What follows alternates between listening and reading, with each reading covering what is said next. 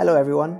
Welcome to Beyond the Adventure, a podcast exploring why people took on their own unique journeys and what they learned from their experiences. My name is Gareth Brown, and thanks for listening.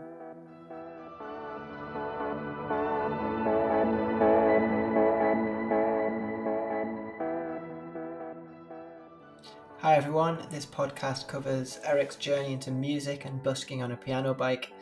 We discuss his upcoming cross-country piano bike touring trip from Norway to Tenerife in 2024, while also delving into the background of the origins of this project.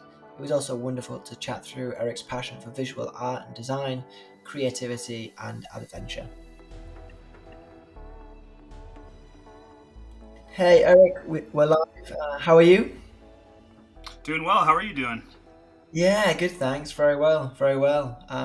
I think when you dropped me a note last, you mentioned that your um, piano builder friend who was visiting from France was with you until the 28th of March. So is Yeah, that on now? What's the current situation? How's the build going? it's amazing. It was so good to have him here, spending time every day, kind of refining the frame details for the piano. So it was really good. Oh, epic, epic. So we're going to probably talk about the piano bike quite a bit through this conversation, I hope. Can you almost just, for people listening, almost describe it? I mean, on your Instagram, I'll definitely point people there so they can get a full view. But yeah, can you just share what it looks like, the design, how it's built? Yeah, just really give people that picture. Okay, so do you want me to describe the existing one or the one to come? Oh, it's a good question. Probably, yeah, probably both actually. It'd be good to know Okay, what's been done in the past and then what you're building towards moving forward. awesome, cool. So far I have two iterations. My first was less than $500 to build, and we just slapped things together, put it on a trailer, and just made it as utility as possible to get down to the farmers market where I busk. And that one lasted for a good bit, but being stored under a tarp in my backyard didn't fare too well in the weather. So then I raised money on a crowdfunding campaign and built the second generation, which has a much more integrated look. The top tube of the bike is at the same height as the piano, and so it's kind of got this tall bike feel to it. I've heard a friend refer to it as looks like a Dr. Seuss creation, which I appreciate a lot. And yeah, it's fully human powered. It's about 500 pounds and Wow. uses continuously variable transmission for the gearing and geared very low. Um, and that's been around for since 2014. That was built, and it's great for local travel. But then this third iteration is for cross country travel that I'm working on right now, and so It's that's insane. yeah. Wow. And your previous iterations, I remember you sharing a story with me where you said once you actually tipped it, which sounds Yes. like quite a traumatic situation, to be honest. And then Yeah. you then still busked the same day, even though it was broken, Hmm. which is pretty wild. Was that the one that was 500 pounds? Like how heavy was Yeah. that one? That tipped? Holy Yeah. shit! That was 500 pounds. Yeah. Oh my gosh! So can you talk me through that story a little bit? Just this, I think this is a really nice summary of almost the use case of the piano bike, your daily challenges, I'm assuming, but also the wonderful opportunities that comes around of having something like this. Yeah, can you Yeah. share that story? Yeah, absolutely. I'd love to. So I was busking at the downtown farmers market, and that was kind of my general gig that I did every week, and made a lot of money. I was doing really well. Biking back home, there was a festival happening at this plaza, and so I stopped there. I busked there. I made some more money. I was super happy. I went and bought pizza for me and some friends. And then as I was leaving, I was coming from the driveway into the main road.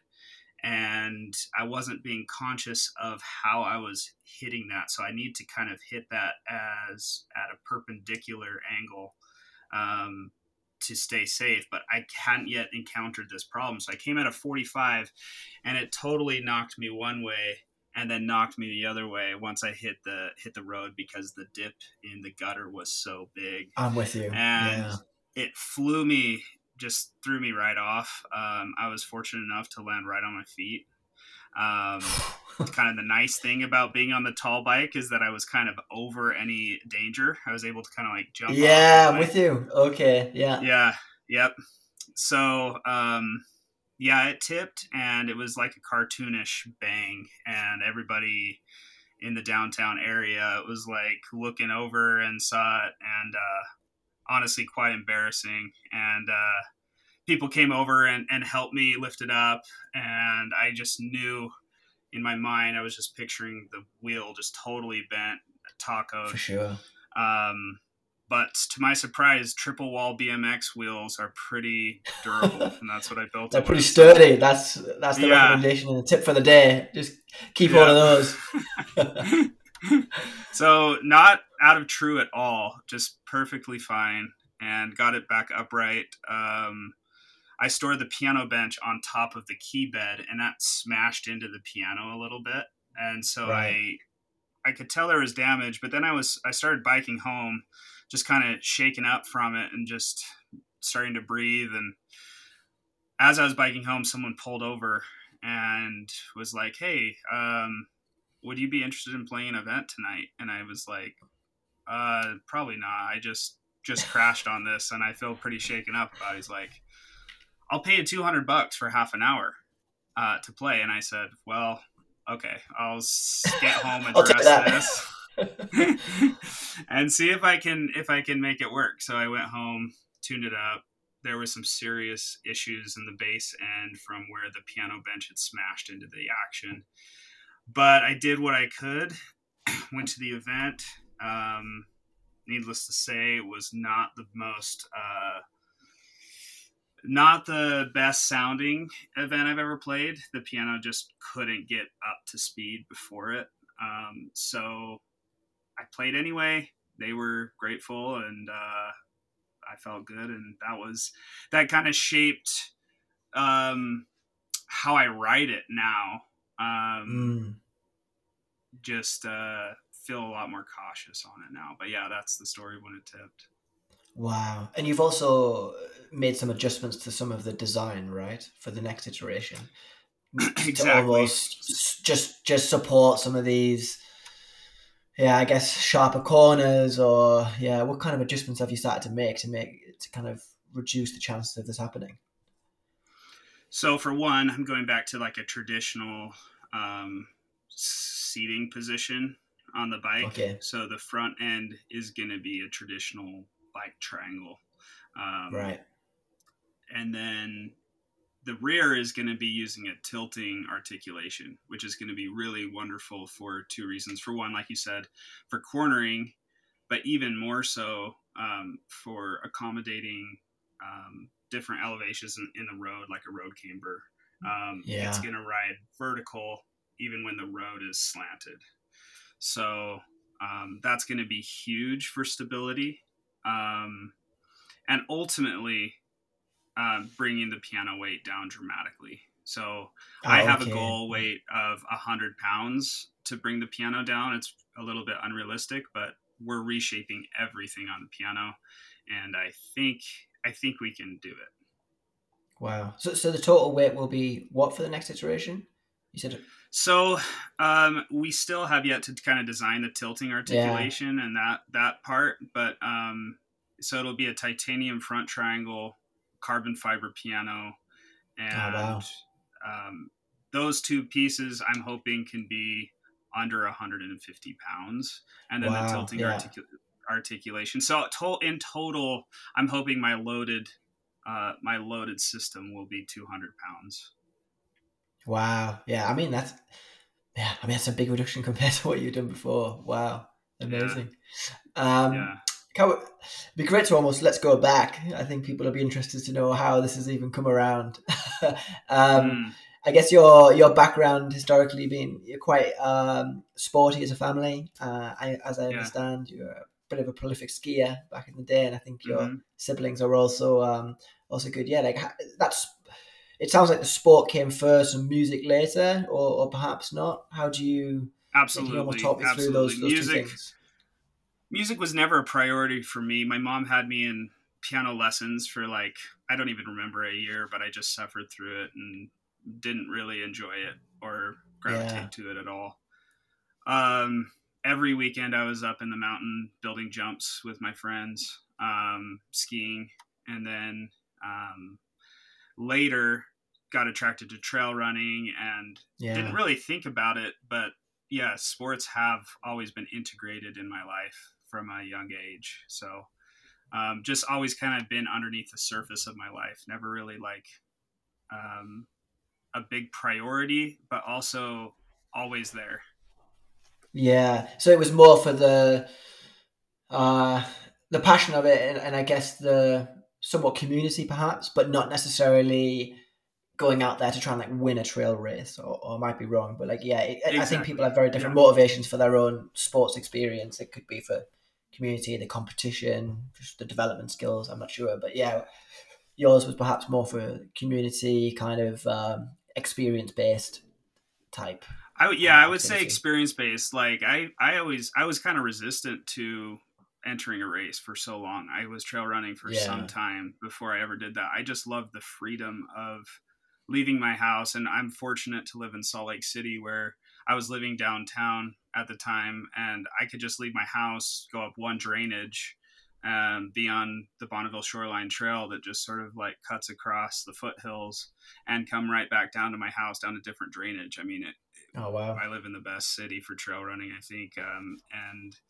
yeah, so it was more of just like connection with nature and my body. And then I did love the community aspect to it once I did start racing and joining running groups. Yeah, is that still kind of a big part of now, or have you are you just focused more on the cycling at the moment? Absolutely. Like to be honest, I don't love cycling nearly as much as I love trail running. Ah, And I'm interesting. Okay. yeah, yeah, and Yeah. I'm a member of a really great trail running group called Trail Breakers here in Salt Lake City. We get on a trail at 6 a.m. and it's wonderful. Ah, awesome. I do like biking. Um, it's just not it's just not as fun for me as trail running. Um, but I love the thing I love about biking most is the speed at which you can travel between places using only human power. Like Yeah. touring is so wonderful on a bike, and I would much rather go on a long distance multi-day tour on a bike than I would like especially in an urban context than on foot. Yeah, that makes sense. I think Yeah. that's a really nice summary. My like I love touring, but obviously more for when you've got a little bit more time. Like if you've got a Hmm. month here or there, or you've got even just a weekend, as you said. But there's no better way than traveling by Yeah. bike in that instance. But yeah, I definitely hear you on the trail running side. I never really did any trail running until maybe 4 or 5 years ago when I moved to Switzerland, and obviously here it's pretty big, and the Yeah. trails are amazing. But the whole community around trail running, at least here in Europe, is really growing like super quickly. There was Hmm. the UTMB is like a big focus in Europe for a while, but now it's just like exploded, and they've Yeah. bought a load of other races. It's also quite commercialized now, so there's like a real interesting point in the sport here in Europe, at least, where there's still like kind of sub communities and running groups, but it's also quite mainstream, and the races are getting more expensive and it's harder to get in, and all these other aspects that come along with the popularity. So it'd be interesting to see how it kind of plays out in the next few years. Yeah. Yeah. Yeah. Yeah. I've been to But yeah. UTMB once before. My brother competed in it. And Oh, wow. actually, the local race that is my favorite in Salt Lake City has just been bought by UTMB. Oh, has it? Ah, okay. Yeah. Yeah, because I think they were like purchased by like the Ironman group or something, and now they're really scaling operations up and buying lots Yeah. of different races, and it all kind of loops back. And your brother, he won the what was it called the Wasatch Yeah. 100? Is Wasatch, that that's right? our local mountain Wasatch, sorry. range. Yeah. The Wasatch 100. No, it's all good. He won that a couple years ago. He got second, and then the next year he got first. And in the Wow. UTMB, I think he was 60th in the CCC, the 100K race. Yeah. Oh, Yeah, amazing. Oh, very yeah, cool. Very cool. And so then, yeah, so you grew up lots of trail running, still doing it now. And then music, as I understand, is you were kind of, you found a little spot in the University of Texas where you could practice on the piano. yeah. How did that come around? I guess you were just visiting a friend, but did you have a burning desire to think for a while, hey, I want to get back into the piano? I know I didn't enjoy it as a kid, but maybe I do now. How did that kind of come around? Yeah, so piano didn't totally lead my life. Like I was in punk bands in high school and like Right. thought it would be unique and interesting to put in some keyboard here and there. But I had no burning desire to get back into piano or do that in a big way. It came like completely out of boredom actually. And just going to my friends college campus, and yeah, I was just wandering through because he was busy all day and I was there for like at least a month, I think. And so I just wandered through campus and found these amazing practice rooms with Steinway grands, and I just took an immediate interest. And I spent the rest of my time visiting, spending 5 hours a day in these practice Wow. rooms, developing a passion for it that like has never gone away since then. So I came home from that trip, found a free piano on Craigslist, moved it into my basement, and I like it's been a part of my life ever since. That's amazing. In that first month in particular, it was just self-taught then? You weren't like how did you kind of, because it's one thing to say I've got a passion for it, I'm just going to start doing it, but like often with something like a real skill-based activity like piano, like you need to be getting teaching or coaching. Did it just kind of come fairly natural to you? Like how did you really like yeah, build up the skill level almost? Yeah, that's a good question. I just taught myself. I didn't learn other people's music. I just came in and kind of let the piano do half the work and just heard stuff I liked, just created stuff I liked. And then I would just repeat it until I had it memorized in my muscles. And then I would come the next day and I would get that far and I would go a little bit farther. And then I would Ah. continue to do it. And I would just, yeah, piece by piece, link different ideas and learn just by trial and error, really.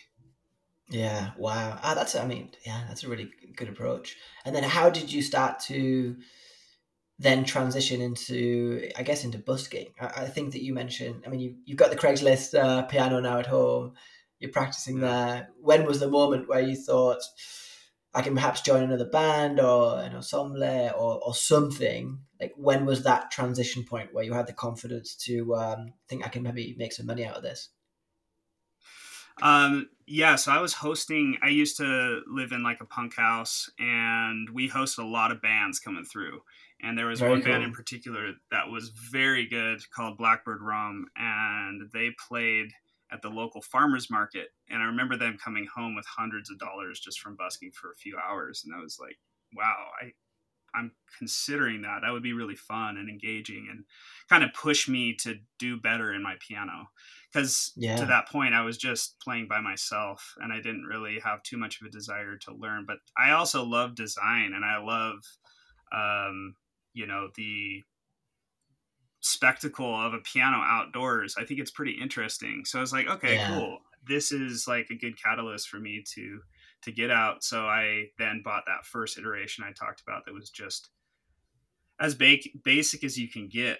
Just how little can I put into this? And I was dedicated to cycling as a lifestyle at that point in my life. So I didn't have a car even. It was Yeah. um, to get it down there and play for the public, kind of was presented to me by another band doing it. Wow. And can you kind of almost talk me through that first day, like the moment you cycled there, that first performance? Can you remember much of it? Like how long did you even play? I guess at that point you probably didn't have like a massive library of um, go-to sets of music just yet. So yeah, how did it all come together that first day? Exactly. I did not have a lot of music. I had written 3 songs that I felt comfortable performing. So I didn't do it by myself. Actually, I got in touch with a friend who I'd heard play. He's an amazing classical pianist, and I was like, "Hey, do you want to do this project with me?" And we would do it together, and it was great because I didn't have a big repertoire. He has an amazing repertoire of beautiful classics, and so they got kind of a mix of more contemporary um, music and classical music, and we would just take shifts. But I just remember the joy in people's faces looking at us from the sidewalk and just taking pictures and just being like so excited to see something so unusual. That brings me a lot of joy to see other people excited to see something that they've never thought of or seen before. Yeah, So yeah. just writing it down there before we even started playing was like a huge joy for me. And then yes, like engaging the public, seeing people stop. And for me, in the like my skill level at the time, it was perfect to busk because you can kind of play three songs, and I could even play three songs again, and it'd be a different group of people because people Yeah, are moving. amazing. So Yeah. it gave me the freedom and flexibility to kind of be in the place where I was technically with my music and with the kind of narrow repertoire that I had. So busking was just a perfect entry point to music performance. Oh, that's amazing. And that was at the, you said the local farmers market is where you would often perform on the Yep, Saturdays, I guess.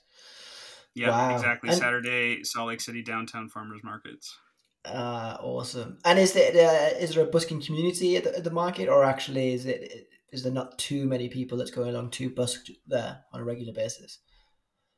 There's a big busking community, I'd say. Yeah. Yeah, there's probably five or six musical acts that are there.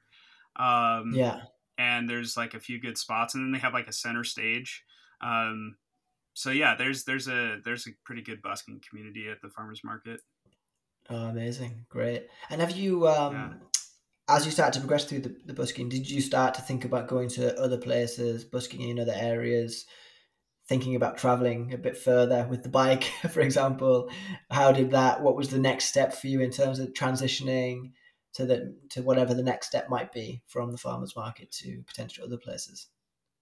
yeah. So that's a great question. I think it took two like I tried to take two directions with my music. One was building an ensemble and performing in more curated spaces, like Right. concert Okay. halls and stuff like that. So that was one step with my music that I really Yeah. appreciated, is playing with an ensemble.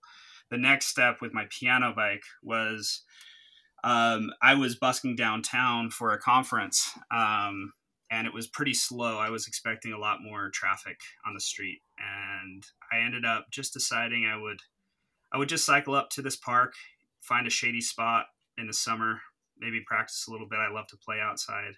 But as I was biking, I was really in my body and feeling good, and I just wanted to see how far I could push. And so I got to a park called Memory Grove, and it's at the base of this small canyon road where there's a lot of pedestrian traffic and cyclists. And I thought, okay, maybe I can push up this little bit of road to the next canyon, and it's not very far, but it was a pretty consistent incline, and I made it to the top, and there's a little reservoir there, and I played next to it, and I just was playing in nature. And this random spot, I never thought about being on that particular day playing piano, and it felt so good to be there. And I just started thinking about the nature of music and travel and how musicians, to get their music out there and to share with everybody, they eventually go on tour and book tours. And I thought, I love bike touring, I love music. There's a possibility I could do both of these things on a piano bike. And I was just elated riding down the canyon on my piano bike, thinking about what it would be like to tour um, long distances with a piano bike. Yeah. So that was kind of, I think that was maybe 2015 or 16 that I had that thought. And ever since then, I haven't been able to forget it. And I've been like making bigger strides this year and last year. But yeah, that's how that came to be.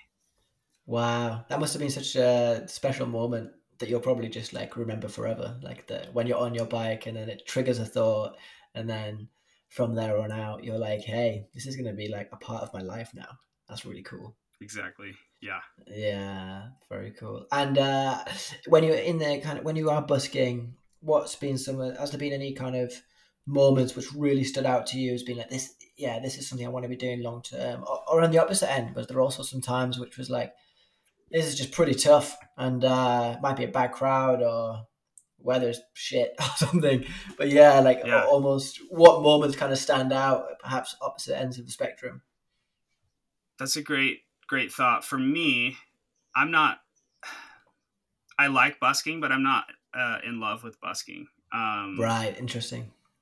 I'm more in love with playing in really interesting places to people who want to be there. And that's what I'm really interested on this tour, to sort of curate spaces and get in touch with local collaborators to put events on in like really unique places that an outsider would never know about. And these kind Right. of guerrilla performances, if you will.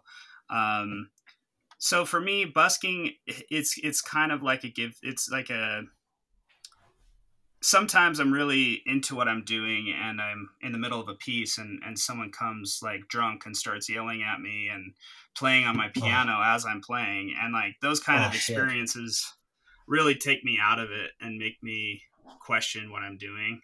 Um, but I have had really amazing experiences as well, where people have come up and then just laid behind the piano and just felt what I was presenting Oh to wow. them.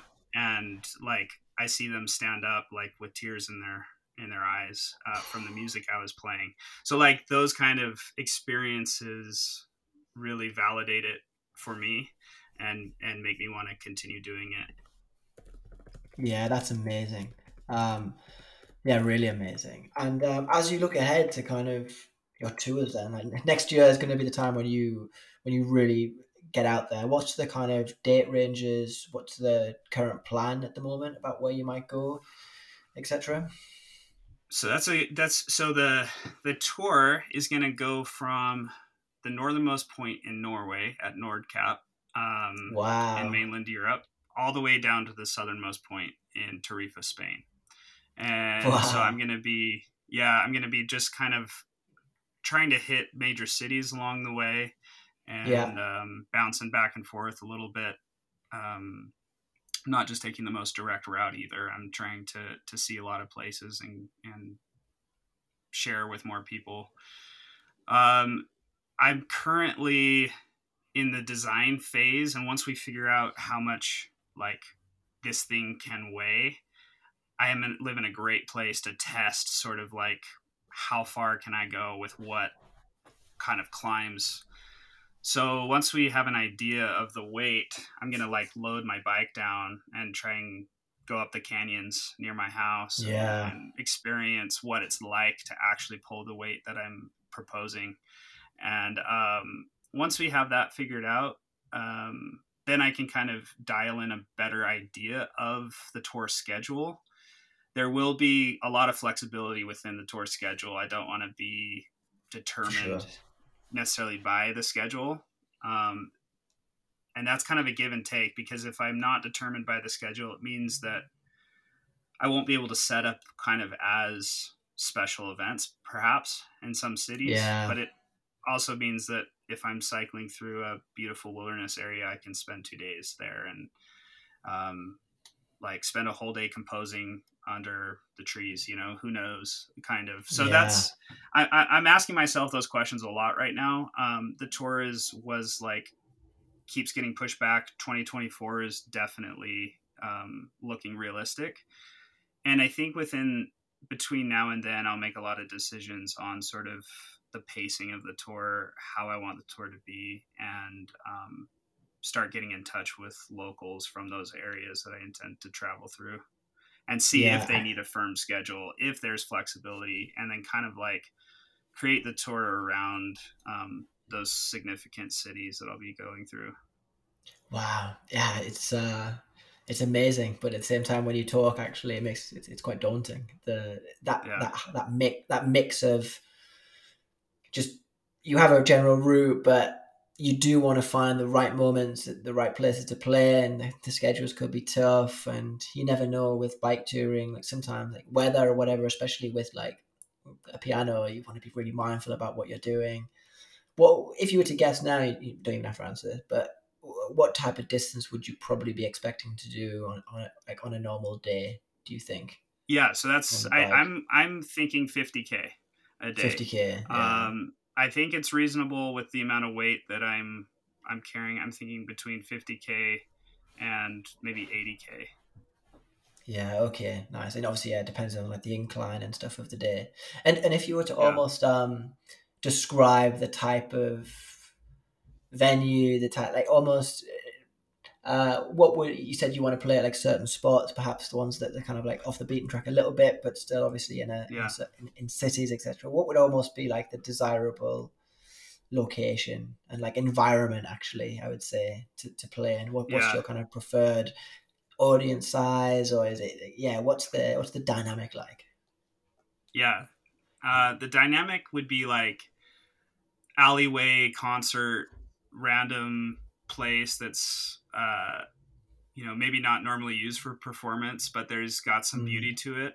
Um, Parking garage at the top of where you can kind of see a city surrounding you. Yeah. Um, Smaller towns, like getting out into the countryside, being on the foothills, and that's the thing I'm very excited about. Is there's just so much performance possibility. It's kind of, I have some ideas of how it could look based off of what I've done locally here and some cool alleyway Yeah. concerts. But also just kind of giving that to people who are interested in what I'm doing and saying like, this is what I'm doing. Do you have something in mind? And seeing how it takes shape. But yeah, I mostly envision sort of kind of like discrete alleyway kind of people stumbling upon it and looking down the alley and seeing this thing that's happening. And Yeah. yeah, that kind of thing. I think in Europe especially it's going to be amazing because obviously you're going to bypass so many different cultures and also just architecture and everything, even the way the outdoors is across the different countries. So it's going to Mm-hmm. be really special, man. Like, and you're going to meet some Yeah. incredible people. Will you try and at all? It doesn't sound like you probably will, but would you like try and reach certain places when there actually are the kind of fairly big busking events happening? Like for example, in Bern, where I am, like it happens every August. I mean, it's one of the best weekends of the year, to be fair. But that's kind of a much more signposted Burn Buskers this date weekend of the year. Or would you try and maybe not necessarily go and do it at those times? You try and find the more independent spots that you along the way. I'm not going to plan around events, but I will Yeah, stay back a couple days or go forward a couple days to try to hit them. So like I yeah, will look into seeing what is going to be taking place at the general time that I'm going to be somewhere. And those kind of things are what I'm going to use to shape the schedule. But it's not shaped around any particular events. yeah. That makes sense. That makes sense. But I'm And definitely not the opposed to playing them once they come up. Like I'm psyched to be in a festival or event. That sounds great. Yeah, because I'm also interested to know like how much almost like community you would like throughout the trip because obviously quite a lot of this you might end up being solo for fairly long periods. I'm assuming like you're not doing this Yeah, with anyone, right? In terms of the rough correct. itinerary. It's So yeah, yeah, it's planned as a solo, and I've kind of put invitations out to people if they want to join me for a part. Wonderful. I'm happy to have it be more of a community event and just seeing how it takes shape.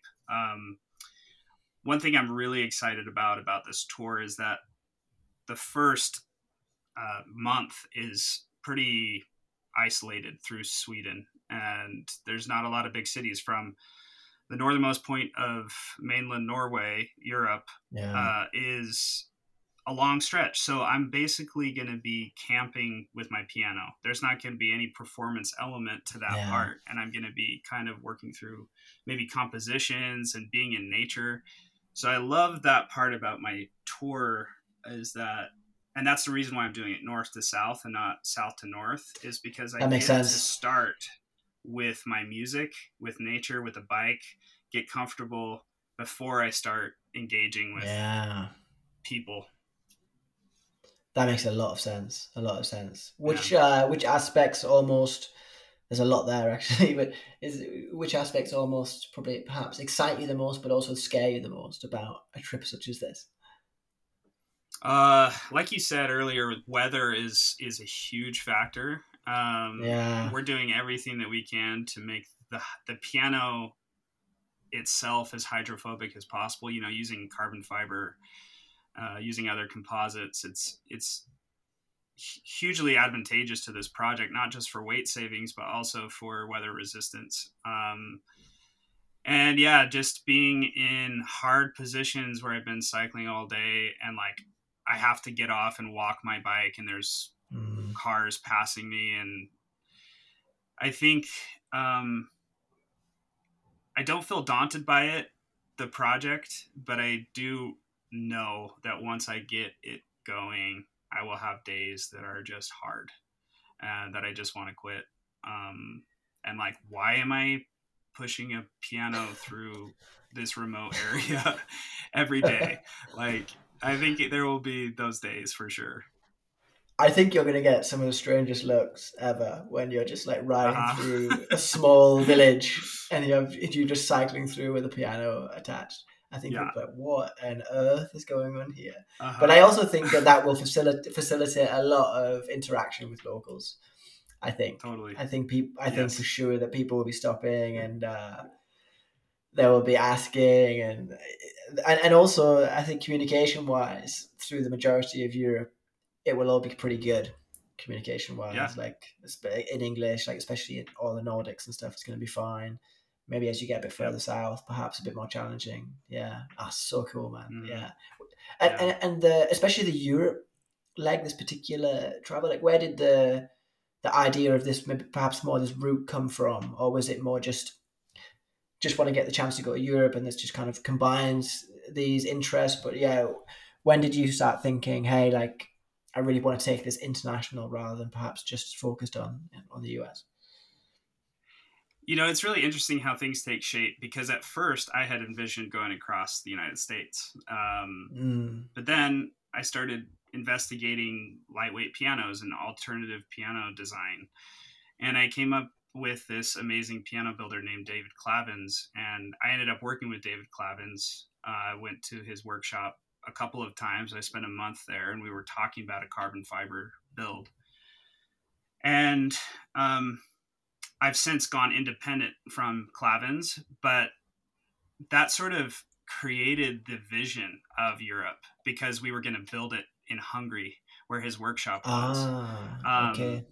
But I was working with one of his employees at the time and we ended up going, like, we've stayed in touch and he and I are now, he's my lead designer, Guillaume. Check him out at Piano Core on Instagram if you want to see his stuff. What's it But called? it's Sorry, been really Piano fun. Core. Yeah, Piano Piano Core. Core. Yeah. Nice. So yeah, it's kind of cool to see how it, like, I've been just sort of open to seeing how it plays out. I don't have a ton of money. I can't just like hire people to do it, you know, for their rates.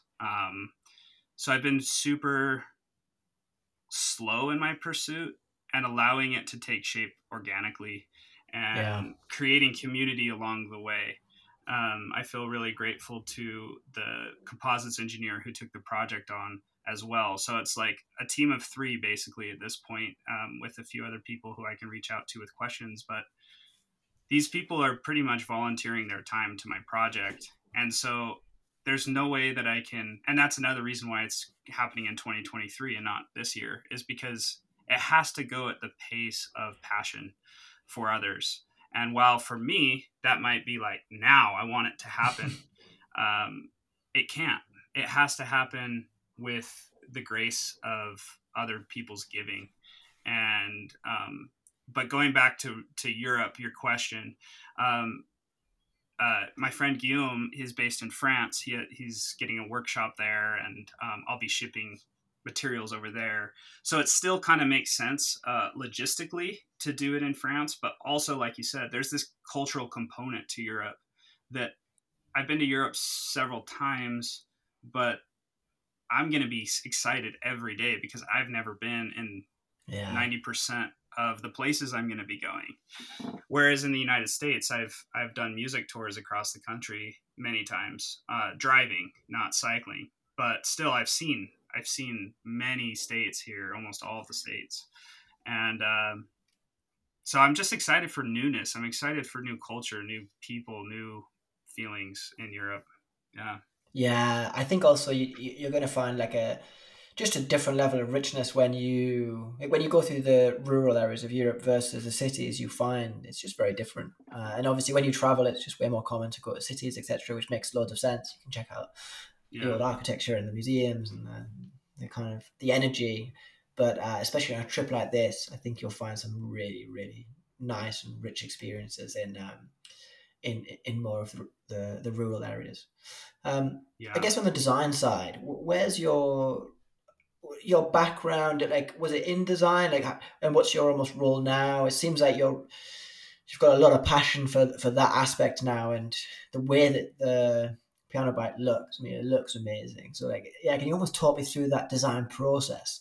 How you work, where it's come from, what skills you've been trying to develop, and almost how you've developed these skills. Like, yeah, how does all that come together? Yeah. I've always been a visual artist. I think I'm a visual artist more than I'm a musician, by like natural gift or natural ability. Yeah, Um, but it doesn't resonate with me quite as much on an emotional level, and that's what draws me to music. So it's an amazing combination of passions. But artistically, I spent so much time in my high school experience in the graphics lab doing graphic design, video editing. I love working with design, and I don't have a formal education in it beyond high school, but it's just where my passion's been. I've done design in like home renovations, and just everything is design oriented basically. And so I have a very particular person about design, and so yeah. So the second iteration came about just looking at a piano and what can I had a design constraint on the second one to try to fit it in an 8 foot cargo trailer for storage. And that was actually what instigated this odd design of having the front steer wheel underneath the rider, because I couldn't afford to have that extra space out front. And then how do I do that? Well, I have to raise it. So it's really mm, fun working within certain constraints. And with the new piano bike, I have a lot of restraints that I'm working in, which feels somehow liberating to be able to have those limits, yeah, and constraints, because then you can really refine detail once you get into those absolutely. limitations. It's a real just a real problem solving element to all of this, isn't it? Which is, and it's obviously it's so satisfying once you can overcome those hurdles and those challenges, and you start, I guess, just going down rabbit holes of different design and anything. Do you actually know anybody else that has something like this, or have come across people that have got anything like this? Um, yeah, there's a lot of piano bikers out there in the world. Yeah, I fair. wish I could remember the guy's name. I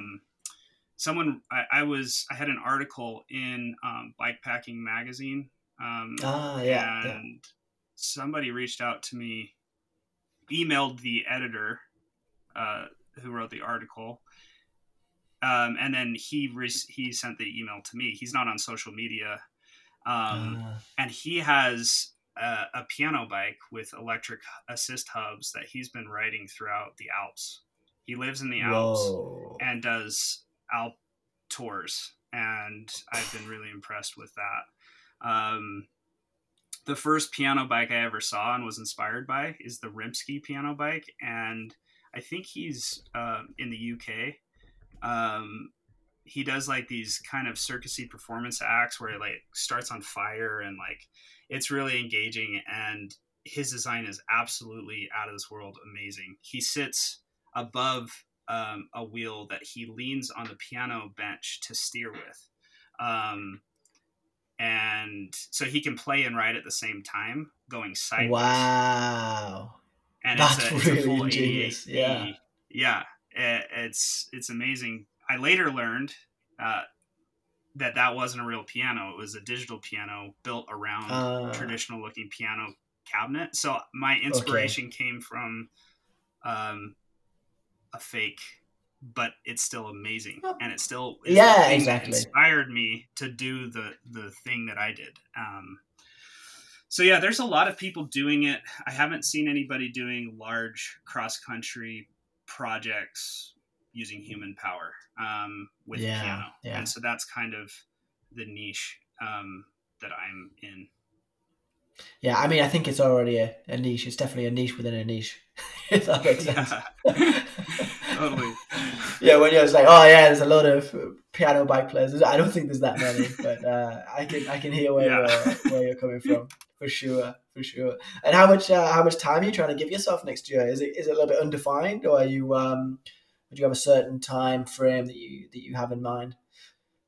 Unfortunately, my constraints are around my visa, like my visa. I thought that would be the case. Yeah, that's so annoying. Yeah. So I'm picturing 6 months of travel. When I originally designed the route from June through December, but I think it might start in 2024 and then put it in storage somewhere along the way, come back the next year and finish the route. So maybe 2-3 month pushes, or I don't know exactly yet, but I think that is going to be the thing that determines kind of how the tour is. And last year and the year before that, not even COVID gap, in 2019, when I was working on the project more seriously, I was really looking into different ways that I could get some, like a work visa or an artist visa or something in the Schengen area,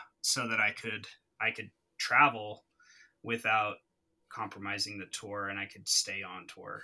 But I never got to anywhere that felt like I could actually do that. So, especially because it's traveling. Like I've talked to other musicians and artists, and they've been able to get them, but they're actually living in the place that they're getting it. So my attempt at getting a visa as a traveling artist doesn't really work because I don't have a primary resident.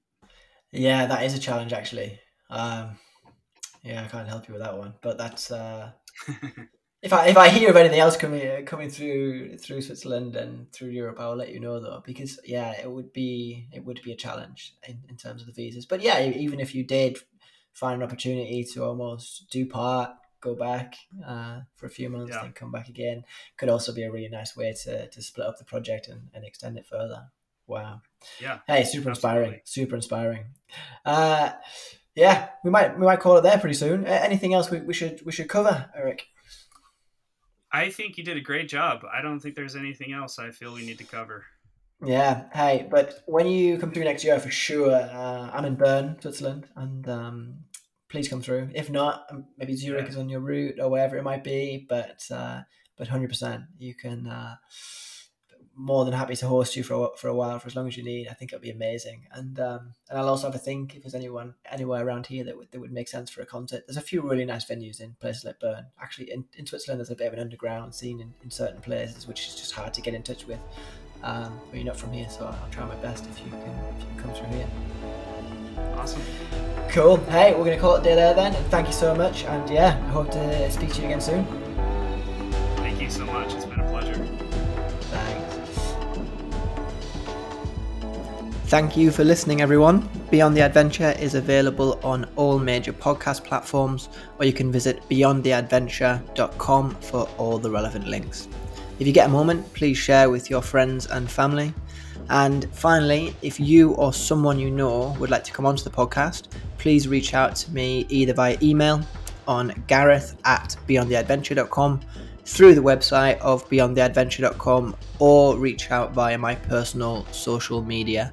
My handles across Twitter, Instagram and LinkedIn at all Gareth Brown UK. Thanks again, everyone, and bye for now.